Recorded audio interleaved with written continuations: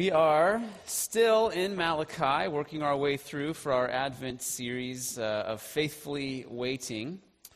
So please turn to Malachi chapter 3. And this morning, we're in verses 6 through 12 of chapter 3. That is page number 1490 in your pew Bibles.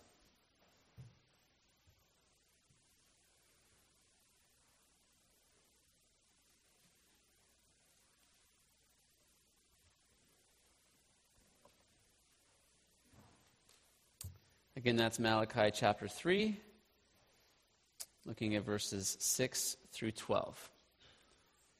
Hear the word of the Lord. I, the Lord, do not change.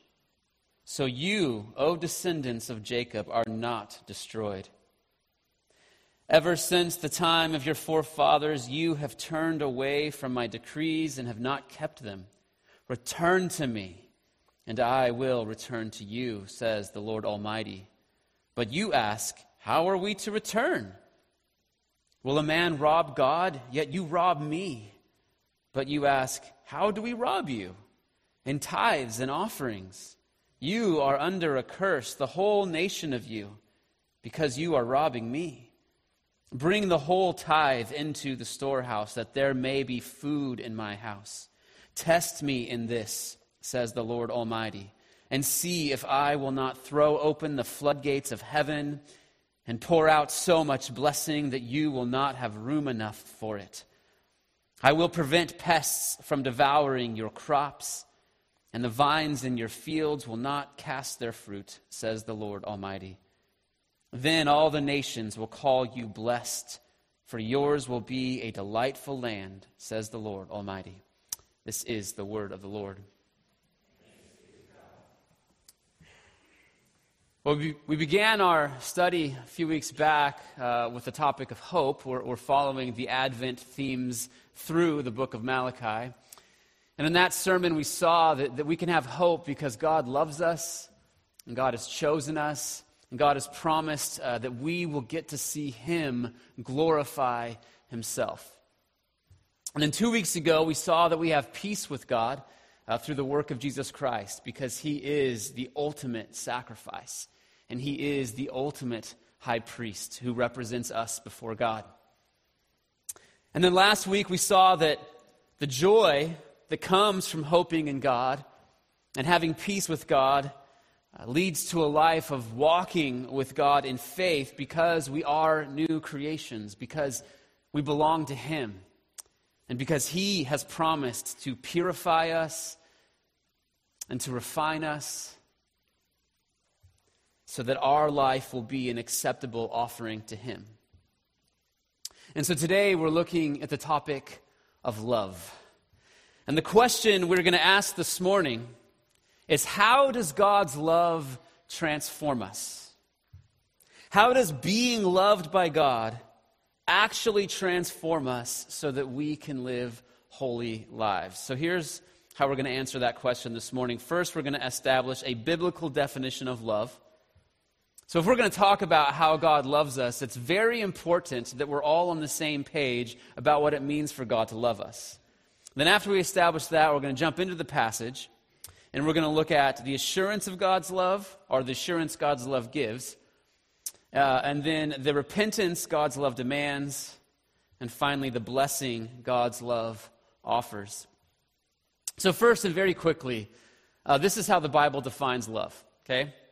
Love is an act of the will where we choose to do good for the one we love. Let me say that one more time.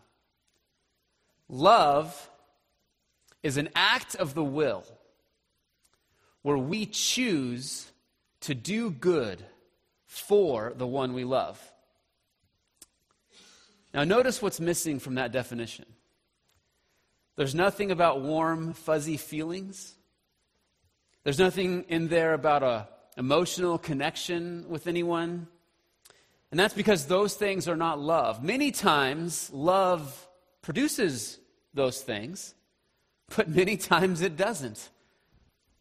Because our feelings come and go, but true love is steadfast. And true love is faithful. Listen to how the Apostle Paul defines love in the famous love passage from 1 Corinthians 13. He says, love is patient. Love is kind. Love does not envy. It does not boast. It is not proud. It does not dishonor others. It is not self-seeking. It is not easily angered. It keeps no record of wrongs. Love does not delight in evil, but rejoices with the truth. It always protects, always trusts, always hopes, always perseveres. Love never fails. Did you hear that? Love is patient, right? What is patience other than a choice to be patient with the one that we love for their good? Kindness is an act of the will where we choose to be kind to someone whom we love for their good. Love is a choice to do good for the one we love. The only time Paul mentions feelings or emotions in here is when he is talking about sinful feelings that love refuses to give into, like anger and pride and envy. Or positive feelings that we choose to have regardless of what the other person does, like hope and joy and perseverance. Because love is an act of the will where we choose to do good for the one we love. And this is how God loves his people. This is why it's so important to know that this is what love is, because this is how we see God loving us.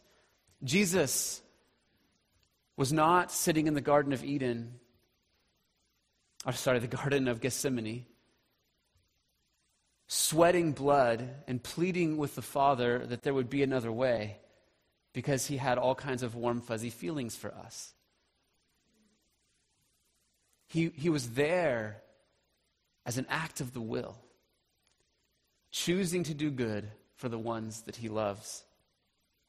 And so when God opens the book of Malachi, declaring to his people that he has chosen them and that he's always loved them, he's not saying, I love the way you guys make me feel. He's not saying, oh, I love the idea of how you fit into my life, right? That's our culture's definition of love, and it's just so thin. No, he's saying, I've always desired good for you. I've always wanted to see you grow and flourish no matter the cost to myself. I've always chosen to do what is ultimately good for you. So if this is how God loves us, if God's disposition towards us is always this one where he is constantly choosing to do good to us, how can we know that he will always continue to love us like this? And the answer to that question is because he promised to love his people like this, and he never changes. Our passage opens this way. God says, I, the Lord, do not change, so you, the descendants of Jacob, are not destroyed. So we're told two very important things here. First, God does not change. And second, since God does not change, we are not destroyed. And the implication there is we deserve to be destroyed, but something about God's changelessness is preventing him from destroying us. And we know that because the very next verse, Malachi says, ever since the time of your ancestors, you have turned away from my decrees and have not kept them. So here's the situation. God's people have turned away from him. They've not kept his commandments ever since the time of their ancestors, all the way up until the present moment. Yet here they are. They should have been destroyed by this point, but they haven't been. And the reason we're given for why is because God doesn't change. Remember God's declaration at the very beginning of the book of Malachi. I have always loved you. I have chosen you. And since God has set his love on us, and since God has chosen us, and since God cannot change, that means there is nothing we can do to cause him to remove his love from us. Think about it. If God loves us, and God has chosen us to belong to him, In order for him to stop loving us, in order for him to reverse his choice of us, that would require something within him to change. Therefore, if God does love us, if he has chosen us, then there's nothing that could ever happen. There's nothing that we could ever do to cause him to remove his love from us or his choice of us. Now, I know that when we say this, sometimes we want to ask the question, well, how do I know he loves me? Or how do I know he's chosen me? And what's interesting is the Bible never tells us to ask the question, how do I know he's chosen me? The Bible tells us to ask the question, do you believe? Do you believe? And if you believe, then you can know that God loves you and that God has chosen you. In the beginning of the Ephesians, Paul says this. He says, for he chose us in Christ. When? Well, before the foundation of the world. Well, what was happening before the foundation of the world? God was just being God in eternity. There was no time. It was just God being God. And in that moment, I want to say, but that wasn't even a moment because there was no time. But in that existence, in that reality, that's when God chose his people. So that's not only a true statement, but it's the only way that it could possibly be, because God is unchanging, God is timeless. That means there was never a moment when God began to love his people, because if there was ever a time when he didn't love, and then there was a time when he started loving, that would mean something within him changed. And since that is impossible, that means if you believe the gospel, there was never a time that God didn't love you. Now, there may have been a time where you hadn't yet come to believe the gospel. But if you believe that Jesus lived for you and died for you and rose again for you, then that means he's always known you, he's always loved you, he's always intended to save you because he does not change. And this is how we can always have assurance of God's love. Just like there is nothing we could do to keep the sun from coming up tomorrow, there's nothing we can do to make God stop loving those he's decided to love. Okay? Now here's the question. And this is the question we always end up asking, right? If I know God loves me simply because I believe God's promises, and I believe that Jesus lived and died and rose again, and that he lived and died and rose again for me personally, if I believe that, then I can know that God's love for me will never change. Does that mean it doesn't matter how I live my life? If God's always loved me, and I believe the truth of the gospel, then regardless of how I live my life, God's always going to love me, right? Well, the answer is no.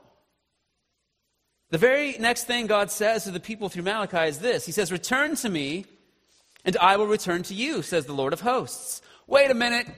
Hold the phone. Didn't we just get done saying that God doesn't change? Yes, we said that. Okay. And then we said that there's nothing that we can do to ever make him stop loving us. Yes, that's what we said. So how is it that God's returning to his people could ever be dependent on their returning to him first? Right? Because that makes it seem like he will change based on something that we do. So how is it that God can declare in one verse that he doesn't change, and then in the very next verse say something like, return to me, and then I'll return to you? Isn't that like saying, I will always love you as long as you always love me? Right? So to understand this, we have to understand the place of repentance in the Christian life. So that word translated return in verse 7, that's the same Hebrew word that is also sometimes translated repent.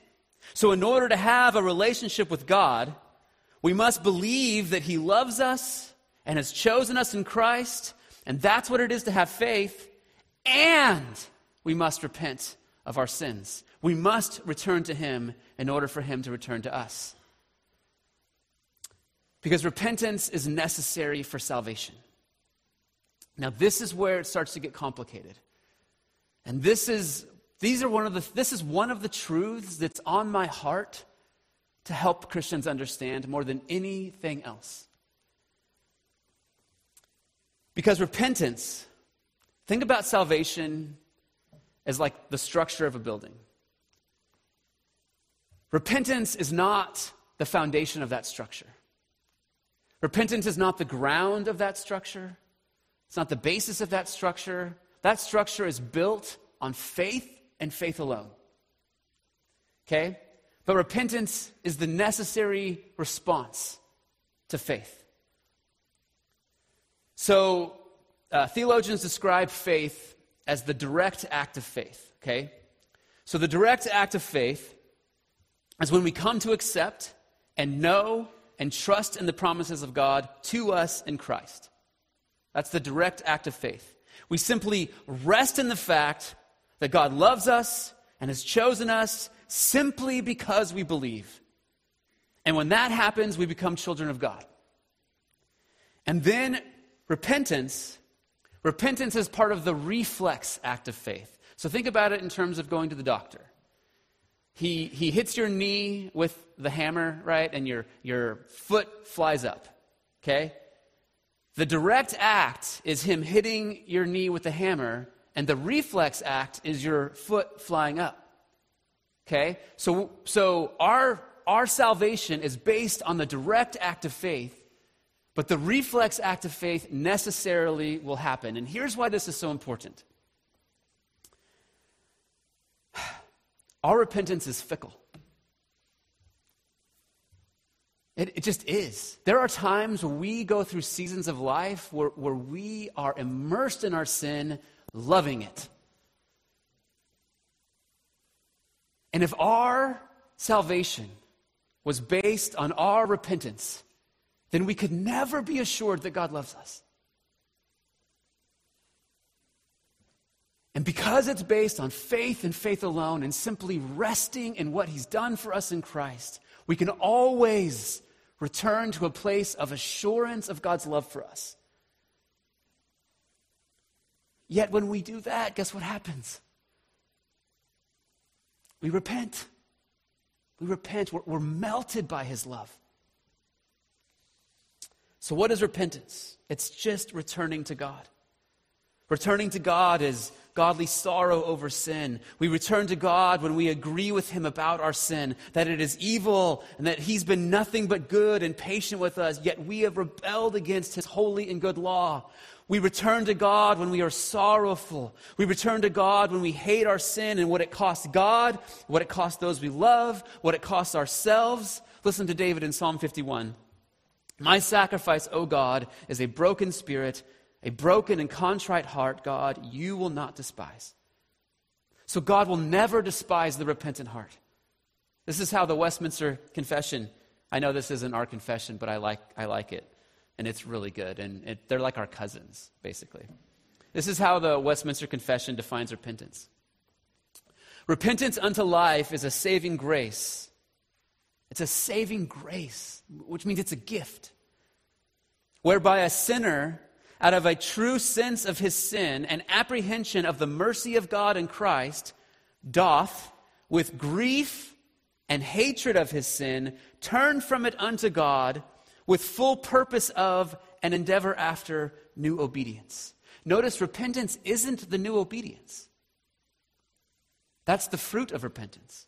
Repentance is simply recognizing that God has loved us and he has chosen us, and that he's not changing, and that we should be destroyed, and that we haven't been destroyed because he is so kind and so patient and so full of love and grace and mercy for weak sinners. And when we see that and we recognize all that God has done for us and how kind and patient he is with us, our heart is melted and we just turn to him in hatred of that sin and love for him and his immense grace. And this is what God is seeking to stir up in the hearts of his people in our passage this morning. He reminds them that he does not change. And for those with true faith, this is comforting because it means he's always loved them and he's always chosen them. And then he reminds them that according to the letter of the law, they should be destroyed. But he hasn't. And this is how Paul puts it in Romans. He says, "Or do you show contempt for the riches of his kindness, forbearance, and patience, not realizing that God's kindness is intended to lead you to repentance?" See, God is patient with us so that after receiving his promise by faith, we will turn back to him in repentance. He's not patient with us because he's okay with sin. He's not patient with us because he's just decided, hey, I know they're just going to be big sinners their whole life and there's nothing going to be different. He's patient with us and kind with us so that we, through faith, will recognize how much he loves us. And we'll respond in repentance and then gratitude. So God says to the people through Malachi, "Return to me and I will return to you." And then the people respond by asking, well, how are we to return? How are we to repent? And we could take this one of two ways. Either they don't know what they've done wrong, so they're ignorant of their sin. They're saying, well, what are you talking about, God? We're good. We're doing all the right things. You and I, we're good. Or they don't know how to walk away from the sin that they're trapped in. God, how do I repent? How do I break out of the shackles of this sin? And I think it's probably both. Because so many times we're one or the other. We're ignorant of our sin, not even recognizing that God's law has called us to live a different way. And other times we're very aware of our sin, and yet we're choosing it over and over and over again. Some of us here this morning are stuck in a sin, whether it's anger or gluttony or pride or an addiction, and we know it's wrong, but we just don't know how to return to God. Maybe we don't even feel guilty about it anymore, and we've resigned ourselves to the fact that we're not going to be able to defeat it this side of heaven. And others of us are unaware. We're giving ourselves to things that we don't even know that God wants us to flourish, right? We don't even realize that we're hurting ourselves. And so the question is, how do we return to God? How do we repent? Well, our passage tells us the first thing we have to know in order to repent is God's law. So that's exactly what God gives his people in the next verse. He says, "Will a mere mortal rob God? Yet you rob me." But you ask, how are we robbing you? And he says, in your tithes and offerings. And this passage does have much to teach us about giving and generosity. But we're not going to focus specifically on that this morning because this is not the main point, actually, of this passage. Giving is just an example of one of the many, many ways the Israelites were turning away from God's decree. He's already mentioned sacrifices and unbiblical divorces, and we've looked at those in previous sermons. And now God is using giving here as a clear example of sin in order to convict his people and lead them to repentance. He wants them to see that they have sinned, that they are breaking his decrees, and because of these things, they deserve to be destroyed. But because he does not change, he's not destroyed them. But he is disciplining them. In the next verse, he says, "You are under a curse, your whole nation, because you are robbing me." You see, when we choose to walk in sin, whether ignorantly or knowingly, that is a life that God will not bless. He will not bless a life of greed.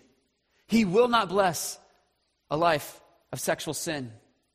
The people of Malachi's time were struggling with disease and drought. They were still an outpost of the Persian Empire. They didn't have a king on the throne, and they were upset with God because it didn't seem like God was keeping his promises to them. And God wants them to know, look, you are suffering the consequences of your own sin.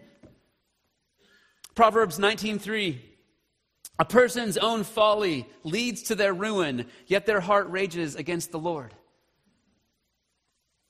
Isn't this exactly what we do? We sin, whether it's knowingly or not, and then we suffer the consequences of that sin, and then we're angry at God because our life is hard, but God cannot bless a life of sin. In fact, God loves us so much that he will discipline us in our sin so that we will return to him.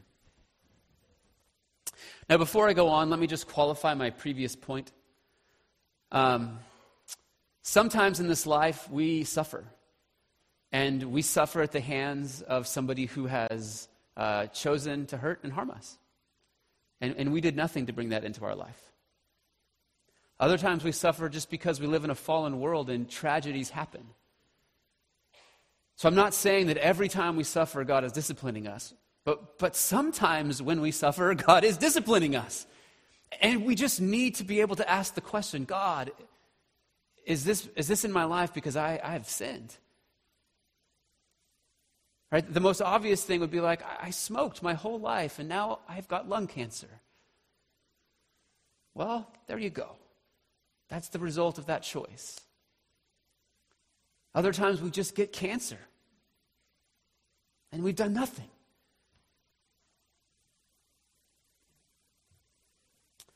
So God's love transforms us when we see that God has been so patient with us simply because he decided to set his love on us. And we can rest in the love he has for us because we know that he doesn't change. And then God's love transforms us when we see how much he's loved us and how we've sinned against him, and when we see how patient and kind he is toward us in our sin. And that moves us to repent of it and turn back to him. But we see one more way in our passage this morning how his love transforms us. And his love transforms us by laying before us the blessings of obedience. God goes on to say, bring the whole tithe into the storehouse, that there may be food in my house. Test me in this, says the Lord Almighty, and see if I will not throw open the floodgates of heaven and pour out so much blessing that there will not be room enough to store it. I will prevent pests from devouring your crops, and the vines in your fields will not drop their fruit before it is ripe, says the Lord Almighty. See, God has the power to bless us beyond our wildest imagination. And when we're holding on to our sin, what we're really saying is, I believe this thing is going to bless me. I believe this thing is going to give me everything that I long for and everything that I desire. And God is saying, no, that's destroying you. Turn from it. That's bringing consequences in your life that I am sovereignly putting there, so that you will feel the pain of those consequences, so that you will turn from it. And then now he's saying to walk with me in obedience is where real blessing is found, not as a formula. Some people read this passage. This is a passage that the prosperity gospel preachers use all the time. And they use it as a formula. They say, hey, you give to the church, God's going to pour out blessings on you. And that's not what's happening here. This is God saying to people who already have faith, and he's telling them, walk by faith. Trust me. Trust me that when you live according to my commands, that when you do life how I have laid out life for you to do in my word, see if I don't pour out blessings on you. Test me. Right? The whole thing of I believe, help me with my unbelief. One of the ways God comes to us and helps us in our unbelief is by saying, test me. Walk in obedience. Take your small, feeble faith and apply it toward living how I've called you to live, and see if I don't bless you. Another reason the blessings aren't a formula is because the blessings aren't necessarily going to be material wealth. They're not necessarily going to be something that anyone in this world would want, whether they're a Christian or not. The blessings of the New Testament especially are the blessings of just knowing God. The blessing of knowing him more deeply and walking with him more passionately. And let me kind of explain how this works. So imagine that we are someone who is sinning, and we know the sin, and God's reminded us of of us of it several times. And we're sitting here and we're thinking, okay, I think I should test him. I think I should walk away from that sin, and I should test him and see if he will bless me. Okay? And then we decide, okay, tomorrow I'm going to wake up and I'm going to walk away from that. And so we do. Guess what happens? We fall right back into it. And then we're like, oh man, I tried to walk away from it. I tried to test God, but it's just so hard. And then we feel the consequences of it again. We're reminded of his love for us, and we're moved in our heart and melted by his love for us. And we think, why do I keep doing this when God loves me so much? And so then we wake up the next day and we think, okay, I'm going to try to walk away from this. And guess what happens? We fall right back into it. And so part of what happens when we test him in it is we begin to learn that he loves us. And that even the fact that I'm struggling with this sin cannot keep him from loving me. And then what happens is we begin to test him with it, and then maybe we don't fall back into it. And then what happens is we realize, like, you know what, I want to walk away from this sin so bad that I'm gonna tell somebody that I'm struggling with it so that I can have some accountability. And then we do that, and that's really humbling and hard and difficult and terrible, but so sweet. And so good, and so full of life. And now all of a sudden, not only are we learning that God, by his power and by his love and by his grace, is transforming us, but it's all his power. It's all his strength, it's all his grace, it's not us. And we're also learning that the depth of his grace to forgive us is beyond our wildest imagination, because we thought that if I could just turn from this, then God would be happy with me. And yet I'm struggling to turn from this, and yet God's happy with me. Why? Because he's happy with me because of what Christ has done for me. And so it's actually in the process of striving to be holy that we not only find out that God is more gracious in forgiveness than we ever imagined he would, but that his grace and power to transform us is actually real. Because slowly over time, we're able to walk away from that sin. And maybe we'll struggle with it the rest of our lives. I don't know about you guys, but some sins that have been characteristic of my nature are the same sins that I've struggled with for years and years and years. And that war, that battle and struggling with those things, that is where I've come to know God's grace and his love for me more than anything else. The posture of repentance about those sins, day in and day out, has been the beautiful, gracious, loving space where God has invited me in to know him like nothing else. And then God says, finally, all the nations will call you blessed, for yours will be a delightful land, says the Lord Almighty. Friends, the greatest testimony to the power of God in this world is a church of people who have come to faith in Christ, who are repentant about their sin, and who live lives trusting that God's ways are best, never to earn God's favor, but simply because we already have it in Christ. Let's pray. Father, we look at what you've done, sending your Son into the world as a baby in a manger, displaying your love for us in Christ, that while we were still sinners, Christ died for us.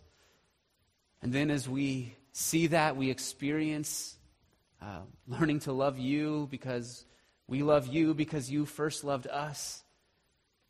And then, Father, we begin to grow in that love and to really, truly believe it deep in our soul. And as that happens, Father, not only do we rest in it more easily, but we live lives of love for others and for you more authentically.